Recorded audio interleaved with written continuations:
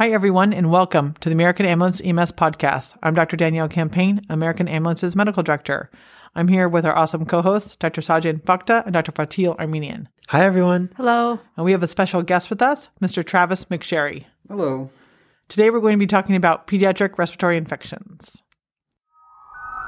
Who serves 1 million people in the valley? We do! The brave men and women of the double A are the best at what they do in EMS today. The finest place in the world to be is right here as a part of Americans' family. Help is on the way, got a unit en route. No matter the problem, when in doubt we send them out. Sure as the sunrise, sure as I bust this rhyme, 10 minutes or less. Every call, every time, this is my career path, this is what I do. The double A's, red, white, and blue. Get your call on. Here comes American. Get your lights on. Here comes American. Get your gurney on. Here comes American. Get your gloves on. Here comes American. Get your save on.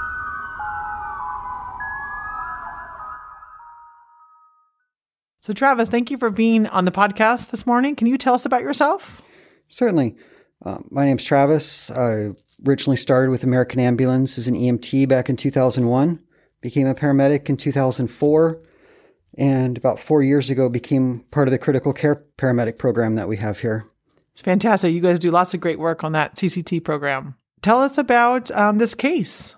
Recently, I was actually working on the critical care rig, and we had a call for a response for a shortness of breath of a 3-year-old. This happened to be right after the wildfires in our area were dying out, so the smoke was just settling down in the valley. We had lots of respiratory cases at that time. So it's nothing really unusual. Responded out there, and this was about 11:30 at night, so just before midnight. Arrived on the scene. Fire was already there. What really struck me first is when I got there, this 3-year-old was just completely limp in the mom's arms. I mean, just struggling to breathe, no real respiratory sounds. Here in the valley, we have lots of respiratory issues with that. A lot of asthma, all that. And so with no audible sounds right away, when I went to go listen to his lungs, it's one of the first times I've clearly heard stridor only on the lung sounds because he was moving so little air. With that, and that he was on a non-breather already, grabbed the kid, asked for allergies really quick and a history, got him on the gurney and got the high-dose albuterol treatment going, which is our 10 milligrams, just to try to open up his lungs, try to make anything work. Got him out to the ambulance. At that point, he had opened up his airway enough. He'd actually started coughing, and you could hear the typical stridorous cough. I was able to get a little bit more of the history once we got in the ambulance, and he was starting to breathe a little bit better from the mom. With that, I was able to determine he had had a stuffy nose and a low-grade fever throughout the day. I'd gone to bed okay, breathing fine. They had checked on him overnight and actually had heard the barking cough, which is what alerted them that something was wrong. But by the time we had arrived, that had actually gone away because he wasn't moving enough air. With our high-dose albuterol, as that got in, he started breathing better. And so that was my differentiating point between, am I going to bag this kid or am I going to let him breathe on his own? Because his breathing was improving, I chose to just let him breathe on his own. Now that I definitely knew it was the classical stride or croup type presentation, I was able to give him the epi via the nebulizer, and that cleared him up really rapidly. That's one of the more amazing drugs I think that we give, just how fast it works. And we transported up to the Children's Hospital here, where once we got there, he continued to have just more of that croupy cough, and they continued pretty aggressive treatments with him there. I think that's a great case showing how the floppy 3-year-old is like all the pediatric respiratory distress things you don't want to see. Yeah, and when you start to hear the croupy cough, that's actually a good thing because now they're finally moving some air again. Did you move down the protocol and give the intramuscular epi, or do you feel like only the nebulized epi really works so good you didn't have to go down that route? No, I felt he improved so much with the nebulized epi. I didn't want to increase his heart rate even more because I know he got pretty tachycardic with that. With the nebulized epi, he had gotten to the point where he was moving all of his extremities and interacting again and actually able to talk to his mom. Oh, perfect. If after the albuterol hadn't improved and he had just gotten sicker and he hadn't responded to the point he started moving and acting appropriately and talking to mom, I would have moved directly into the bag valve mask of the epi. And we have a connection system with the T-piece and the little hose where we can get the acorn to actually, with the bag valve mask, be able to blow in epi. And it's a little complicated getting it set up, but once you figure it out, it's pretty good setup. I think that's key, that if the patient can't sit up and actually breathe in the medicine, we still have to get it in their lungs. And so going to that sooner than later is a really great point. If somebody encounters this case, and as we know, croup is on the rise and happening more in winter months and at night. So it's like all the classic things, just to know how to do that. And if you're new to the system, kind of find out where that is and how you would bag it in, how to set it up when it's not an emergency. I think this is a great case of not anchoring, knowing that you'd seen this case, quote unquote, 100 times before, not being anchored into the reactive airway disease or the asthma part of it, but getting that additional history, moving down the protocol, and using that nebulized epi really changed the course for this kid. So awesome job. Thank you. Well, I think like the same case could be, if you hadn't gotten the mom's history, could be a foreign body, right? The limp kid, you're not hearing noises, you hear a little stridor. And so I feel like your case kind of evolved as you were treating it, as you got more history. And then you found the URI history, which made it. So that's a great case. Terrifying case, but great case with a good outcome. Definitely. They're very terrifying when you have those limp kids that 3-year-olds aren't supposed to not care that the fire department's there. Exactly. They're supposed to be freaked out. Mm-hmm. Any tips for medics or EMTs who are just starting in our system who might encounter this kind of call? Just keep your options open. Like I said, don't get fixated on one thing. It's really easy to get that tunnel vision. And as the case presents and there might be some subtle changes or more information becomes available, don't be afraid to treat out, treat your other options that you have. Thanks, Travis, for being here today and sharing that with us. No problem. My pleasure. So let's talk about respiratory infections in kids. Saji, want to kick us off? Sure. So classically, we think of upper respiratory tract infections as the common cold. And for most people and most kids, thankfully, they're pretty benign. They're usually caused by a few different families of viruses. Some of the most common ones are rhinovirus, parainfluenza virus, respiratory syncytial virus, influenza virus, adenovirus, and of course, before COVID-19, we had the regular coronaviruses, which typically just cause the common cold. It's hard to say exactly how many of these cases show up to the emergency department, but for croup specifically, there's a study looking between 2007 and 2014. They estimated that between 350,000 to 400,000 croup-related ED visits each year, almost 1.5% of all ED visits. So this is something that's pretty common. Each child typically goes through about 6 to 8 upper respiratory tract infections, or URIs, every year. And again, thankfully, the vast majority of them are benign, but they can progress to severe respiratory distress, airway compromise, or hypoxia. For example, respiratory syncytial virus, or RSV, is typically benign. Almost all children are infected by age 2. But it can cause a severe respiratory syndrome known as bronchiolitis. And in infants less than 1 year of age, RSV is estimated to cause more deaths than any other single infectious agent, with the exception of malaria. So this can be really serious. Today we're going to be talking about just a few of these infections, namely croup, bronchiolitis, and epiglottitis. Croup is an infection and inflammation of the soft tissues below the vocal cords, or subglottic inflammation. Epiglottitis is infection and inflammation of the soft tissues above the vocal cords, or supraglottic inflammation. And then bronchiolitis starts as an upper respiratory infection, followed by spread down to the lower airways and into the respiratory tract, or the bronchioles.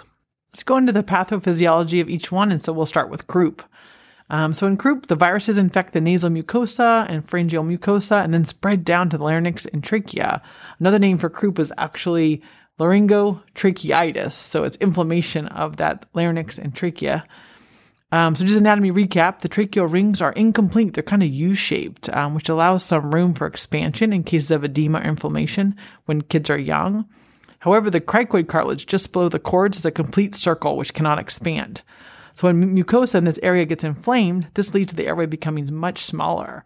And some studies, these laryngoscopic studies where they go down and look with a camera, you can get as small as 1 to 2 millimeters. If you can imagine, that's really small. So of course, not all kids infected with influenza virus develop croup. The risk of developing this severe inflammation can increase if the patient has congenital narrowing of the airway or just a hyperactive airway. Typically, croup starts with mild nasal congestion, discharge, a little cough, maybe mild fever. And then after about 48 hours, they can develop this barking cough and stridor. So as you heard in Travis's case, right, the mom had reported that the kid had a mild URI, mild cough and fever prior to that day. Progression of severity inflammation. So usually the stridor only with a cough. So like they can talk normal, act normal, but when they start to cough, they have this barking, described like it's a seal-like cough. And then they go to inspiratory stridor at rest. They're just sitting there. When they breathe in, you can hear that high pitch.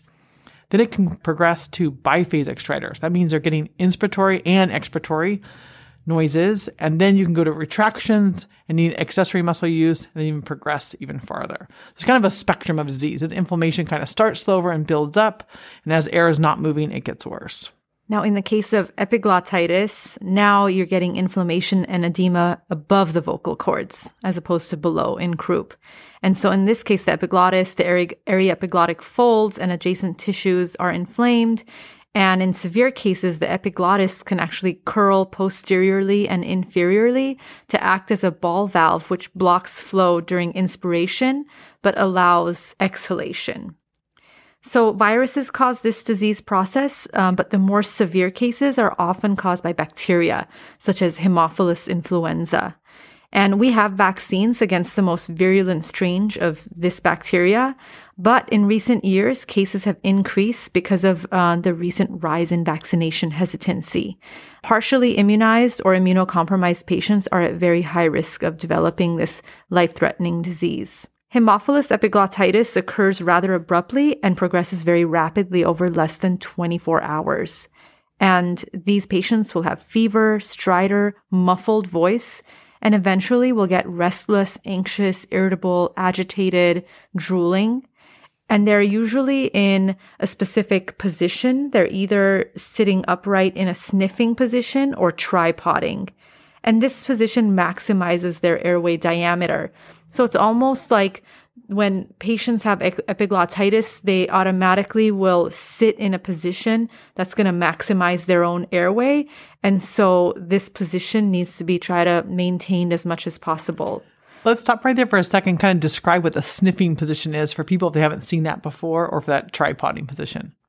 So sniffing position is when you're kind of like your head is a little bit forward as if you're sniffing a rose. Whereas tripoding is when you're even more forward and you have your hands down in front of you and your head is definitely way more anterior to your body. Now, these airways are very fragile due to rapid progression and inflammation, and also because agitation, crying, can worsen the obstruction. So these are patients that you approach very carefully, try to keep them with their parents, and keep their airways patent. And so the way you do this is to kind of look at what position they were in. That was their position of comfort. Keep them in that position and don't attempt to lay them flat in the gurney, because the minute they lay flat is when their airway will collapse even more and they will have more respiratory distress. And lastly, we'll talk about bronchiolitis. This is most commonly caused by RSV. However, it can also be caused by other viruses. Basically, the viruses infect the terminal bronchiolar epithelial cells, and this causes damage and inflammation of small airways, characterized by edema, mucus, sloughed epithelial cells. Eventually, these obstruct or collapse the alveoli. All this makes oxygen diffusion very difficult. So the hallmark of this disease is low oxygen saturation and respiratory distress. Clinically, we start with an upper respiratory benign appearing infection for 2 to 3 days. And then as the inflammation gets lower into the respiratory tract, you start to see respiratory distress. Typically, this is when the patients are going to present. They're tachypnic, they have retractions, they have crackles on auscultation because of those collapsed alveoli, and their oxygen saturation is often less than 94%. Again, although this starts fairly benign, there was a multi-center study of almost 700 kids less than 1 year old diagnosed with RSV bronchiolitis, and 14% required intubation for work of breathing and hypoxia. So these kids can get really sick. And then RSV itself can also cause apnea. The mechanism is still unclear, It could be due to reflex apnea from laryngeal chemoreceptors, but this may be one of the reasons why these kids need to get intubated. They can just stop breathing. And especially less than 1 year of age, that can be really dangerous. And of course, with all these diseases, you have to remember that premature infants will be even more susceptible to severe infections, even with viruses, because they have underdeveloped lungs and underdeveloped immune systems. And I think it's hard in the field when you come on scene and you have a very sick respiratory distress kid. Which one is it? Is it croup? Is it epiglottitis? Is it bronchiolitis? And so we're going to kind of go through the assessments. And then for more tips and tricks, we want you to refer to episode 47 of our podcast, Pediatric Assessment, and also check out episode 23, Pediatric Respiratory Distress. In those episodes, we've gone over like the pediatric assessment triangle, how to examine a child, positions of comfort. So that way, we really want you to kind of delve into these kids can't really talk to us at under age 3. They can't communicate their shortness of breath. They can't share that. And so when they're just staring at you with those big googly eyes and they can't talk to you, we don't want to get a false sense of security. So let's walk us through the assessment. So our first step always is we're going to start with our ABCs. Airway. So we're going to maintain the child's position of comfort if possible. When you're examining the breathing, look for signs of airway obstruction, either with stridor or the inability to tolerate secretions. Look for increased work of breathing. Is there nasal flaring, tachypnea, retractions? When you're examining for retractions, you're going to look at the muscles between your ribs, under your ribs, so your intercostal muscles, subcostal muscles, suprasternal muscles, accessory muscle use in the neck or in the belly, if they're grunting or have nasal flaring. When you listen to them, when you auscultate them, you're going to listen for stridor, wheezing, which is mucus and edema of the medium-sized airways, and then crackles, which is either due to atelectasis, which is collapse of the small alveoli, or due to fluid, for example, with pulmonary edema or inflammation. And then also just check their skin out. What's their cap refill like? Often these febrile, vomiting, accessory muscle using kids can be very dehydrated and may require IV fluids. So we're going to assess for dehydration through cap refill, looking at their mucous membranes, and such. And again, a lot of these signs can be mixed in these different disease processes. And just like Travis mentioned in his case, he started with a fairly silent chest when he listened, and that's very concerning. As the patient started to move more air, there was a little bit of wheezing, and then later he noticed the stridor. Remember, wheezing is typically a medium-sized lower respiratory tract sign. Stridor is typically an upper respiratory tract obstruction sign. Subtly, these clues can kind of lead you down towards the right path in treating different disease processes. So let's talk about management a little bit. Let's assume that you've gone down your ABCs, you've placed the patient in an appropriate position, you're maintaining their airway, they're on oxygen. Let's discuss specific therapies that may or may not help for each disease process. Sajin, why don't you kick us off with croup? There are many therapies kind of floating around in the world about what might help at home. A lot of people have anecdotal success with taking the kid outside into the cold night air. Some people have had success with humidified air from a hot shower sitting in the steam in the bathroom. Again, those things anecdotally work. We haven't studied them in a randomized controlled trial, so we can't say whether they are statistically significant, but those home therapies seem to provide some benefit anecdotally. The most supported therapies are inhaled nebulized epinephrine and oral glucocorticoid steroids. Again, like in most respiratory cases, there are no real contraindications to nebulized epinephrine. There are several different types of epinephrine. There are racemic types, L-epinephrine. We'll talk about that in just a second. But basically, whatever you have, both have demonstrated improvement in symptoms, shorter lengths of stay, and decreased overall severity of disease. Basically, the mechanism of epinephrine in the upper airway constricts those leaky blood vessels, causes the extra edema and fluid to be resorbed, and allows that airway to open up again. So epinephrine, like most molecules, exist in different isomers. Thinking back to chemistry, there's basically a different orientation for each molecule. And racemic epi just means that there are both right-handed and left-handed versions of the molecule, and L-Epi, which is our code epi or our IM epi. This is one-handed version of the epi. Now, both can work. You just have to know which you have in your rig, which you have available, because the dosing is a little bit different. The racemic epi comes in a 2.25% solution, which is 22.5 milligrams per milliliter. And so the dose of this is 0.05 milliliters per kilogram with a max of 0.5 milliliters. And then you dilute that to a 3 milliliter total volume, and you administer that as a nebulized solution over 15 minutes.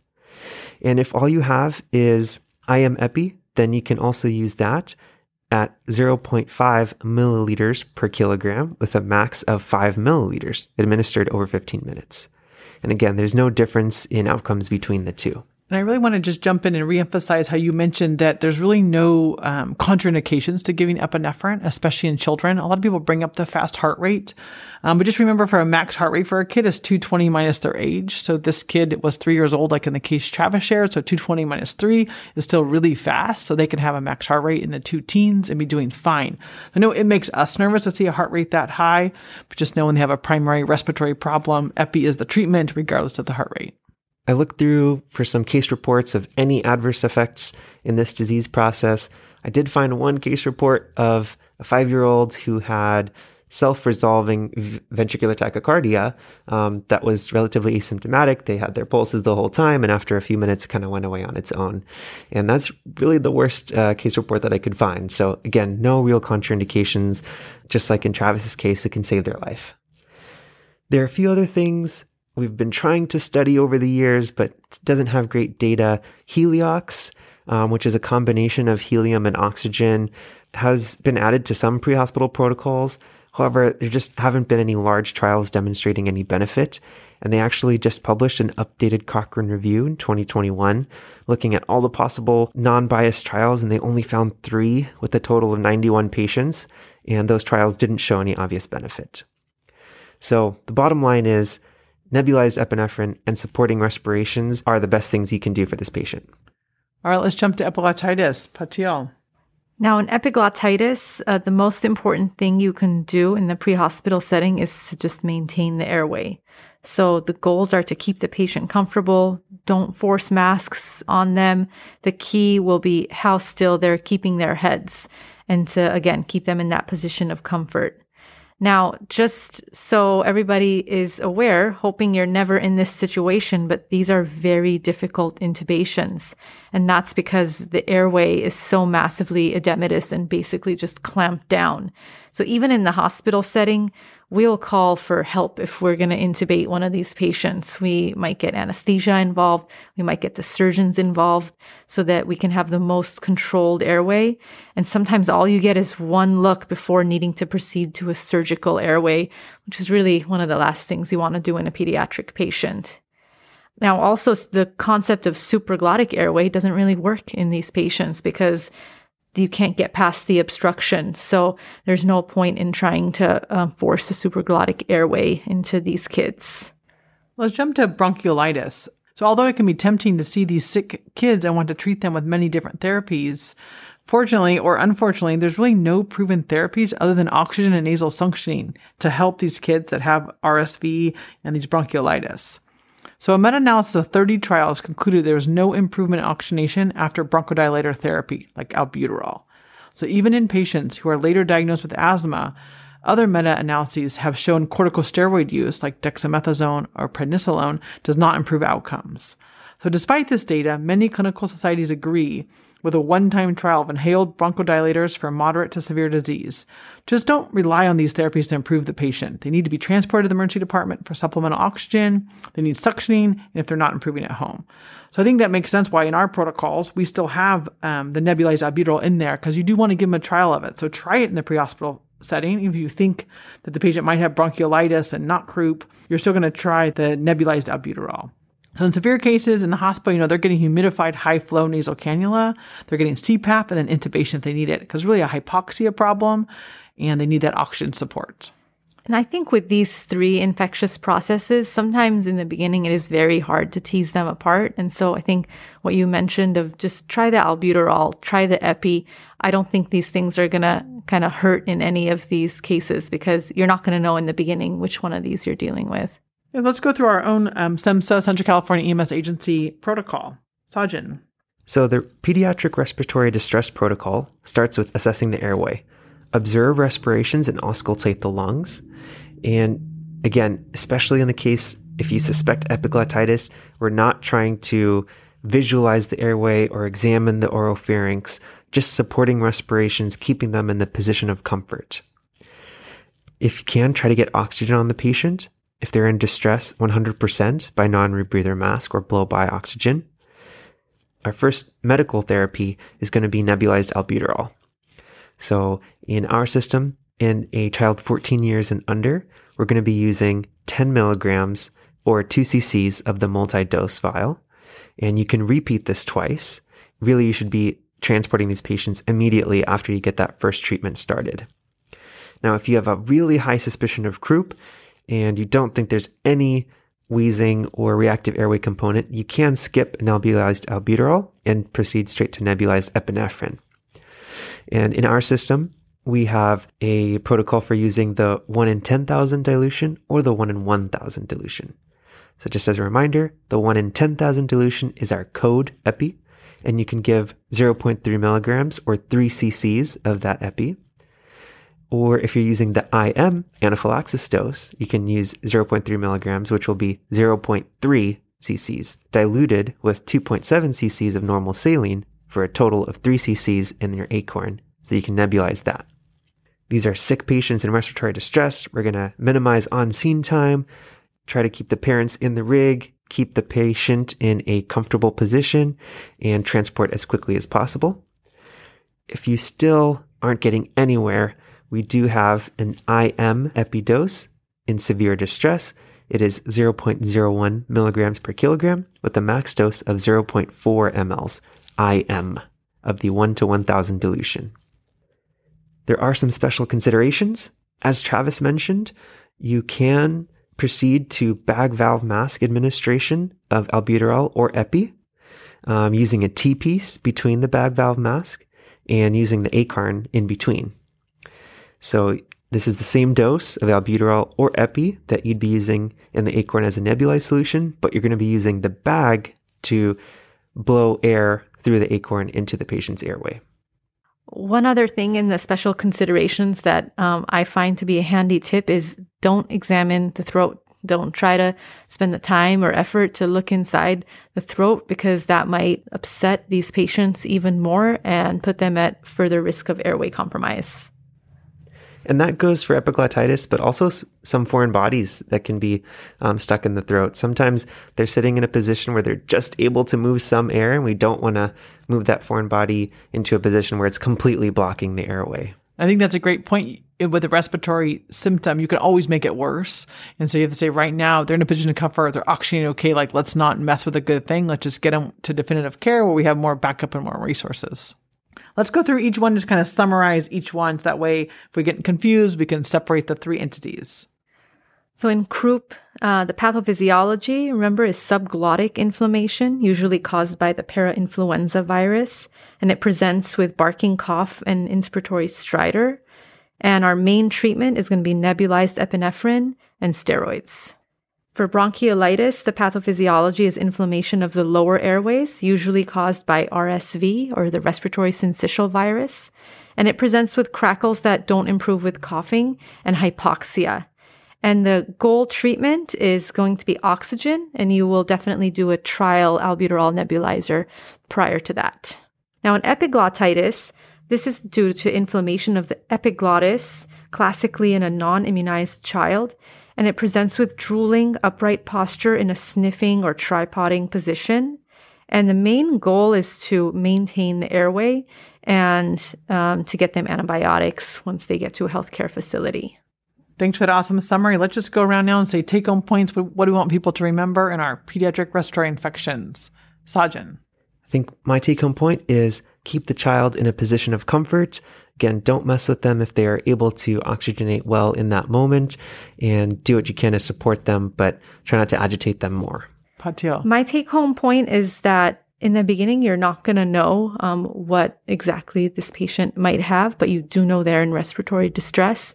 And so trialing both albuterol and epinephrine is fine, and don't be scared to give epinephrine to kids. Yeah, my take-home point is very similar. I think epinephrine should be your best friend. Memorize your doses of epinephrine in these scary situations. You don't have time to look it up. And no matter what the cause, if it's severe asthma, severe croup, severe anything to do with the airway, they're going to get a dose of epinephrine. This are pediatric. It's not going to hurt their heart. Thanks, everyone. Thank you. Thanks. If you guys like the American Ambulance EMS podcast and you feel like this has been useful for you, please give us a 5-star review on the iTunes store so that we can move up in the ratings, so that other pre-hospital professionals can listen to us as well.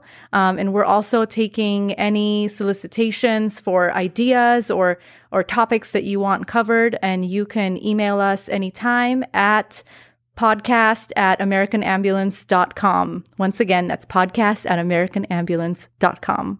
Thanks.